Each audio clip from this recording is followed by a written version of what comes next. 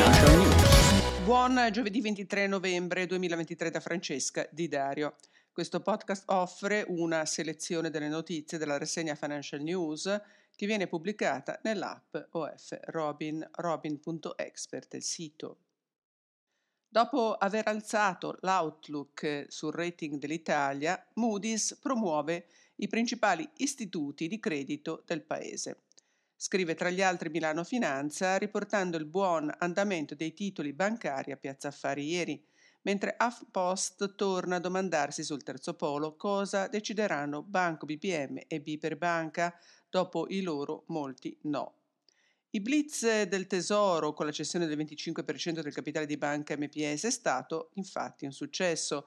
Oltre 310 milioni di azioni, un tempo ripudiate dal mercato, oggi sono andate a ruba in poche ore nelle mani di quasi un centinaio di fondi tra italiani ed esteri, per un incasso di 920 milioni di euro. Il Sole 24 Ore titola quindi MPS, in caso di fusione con Banco BPM e BPER o BPER Stato, primo socio con il 12,3% e il 16,5%. E così il MEF cancella 4 aste botte BTP, dato che per il debito pubblico siamo vicini agli obiettivi di fine anno, come riporta Milano Finanza. Nel frattempo un'altra obbligazione bancaria va sul mercato e il social bond di Banco BPM a 4 anni concedola al 4,6%. La frenata nel settore immobiliare in Germania e in Austria potrebbe causare problemi a Unicredit, dato che insieme a Raiffeisenbank avrebbe un'esposizione di quasi 1,5 miliardi di euro nella più grande società immobiliare austriaca Signa in fortissima crisi.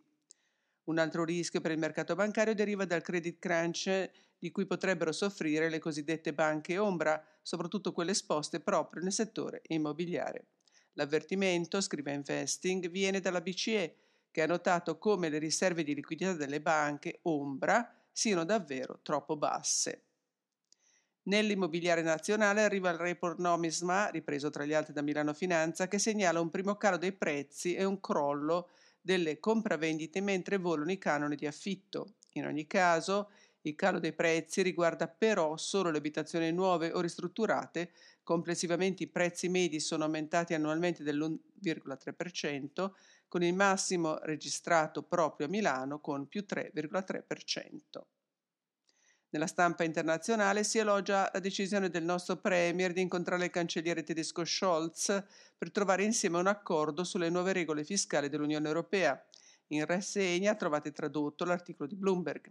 Sempre da Bloomberg veniamo a sapere che il presidente della Bundesbank, Joachim Nagel, ha dichiarato che la Banca Centrale Europea è vicina al livello massimo dei suoi costi di finanziamento, anche se un'altra ondata di inflazione potrebbe richiedere un ulteriore inasprimento dei tassi. Mentre ancora si legge molto dell'avanti e indietro da OpenAI del suo fondatore Sam Altman, HD Block scrive di OpenAI che ha rilasciato il suo assistente vocale ChatGPT Voice, che è gratuito per tutti.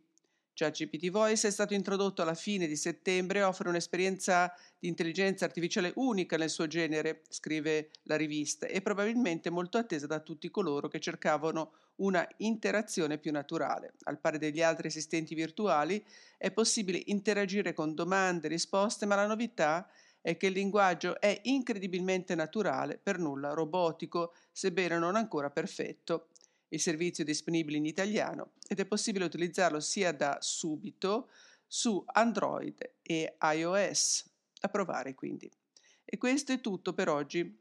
È uscita l'ultima Financial News nell'app OF Robin con l'analisi e il confronto delle offerte bancarie nel mercato PMI col settore agroalimentare e il terzo settore estratti dal database prodotti bancari. Ricordo che gli abbonati a OF possono scaricare anche da ofcloud.it tutti i report del mese. Chi non vuole farsi battere dalla concorrenza deve conoscere ciò che fanno e pensano i propri competitor e con l'app OF Robin, oltre che col database prodotti bancari assicurativi con il report della serie La Bussola, lo si può fare in modo semplice e immediato. Buona giornata, buon lavoro a tutti, a domani.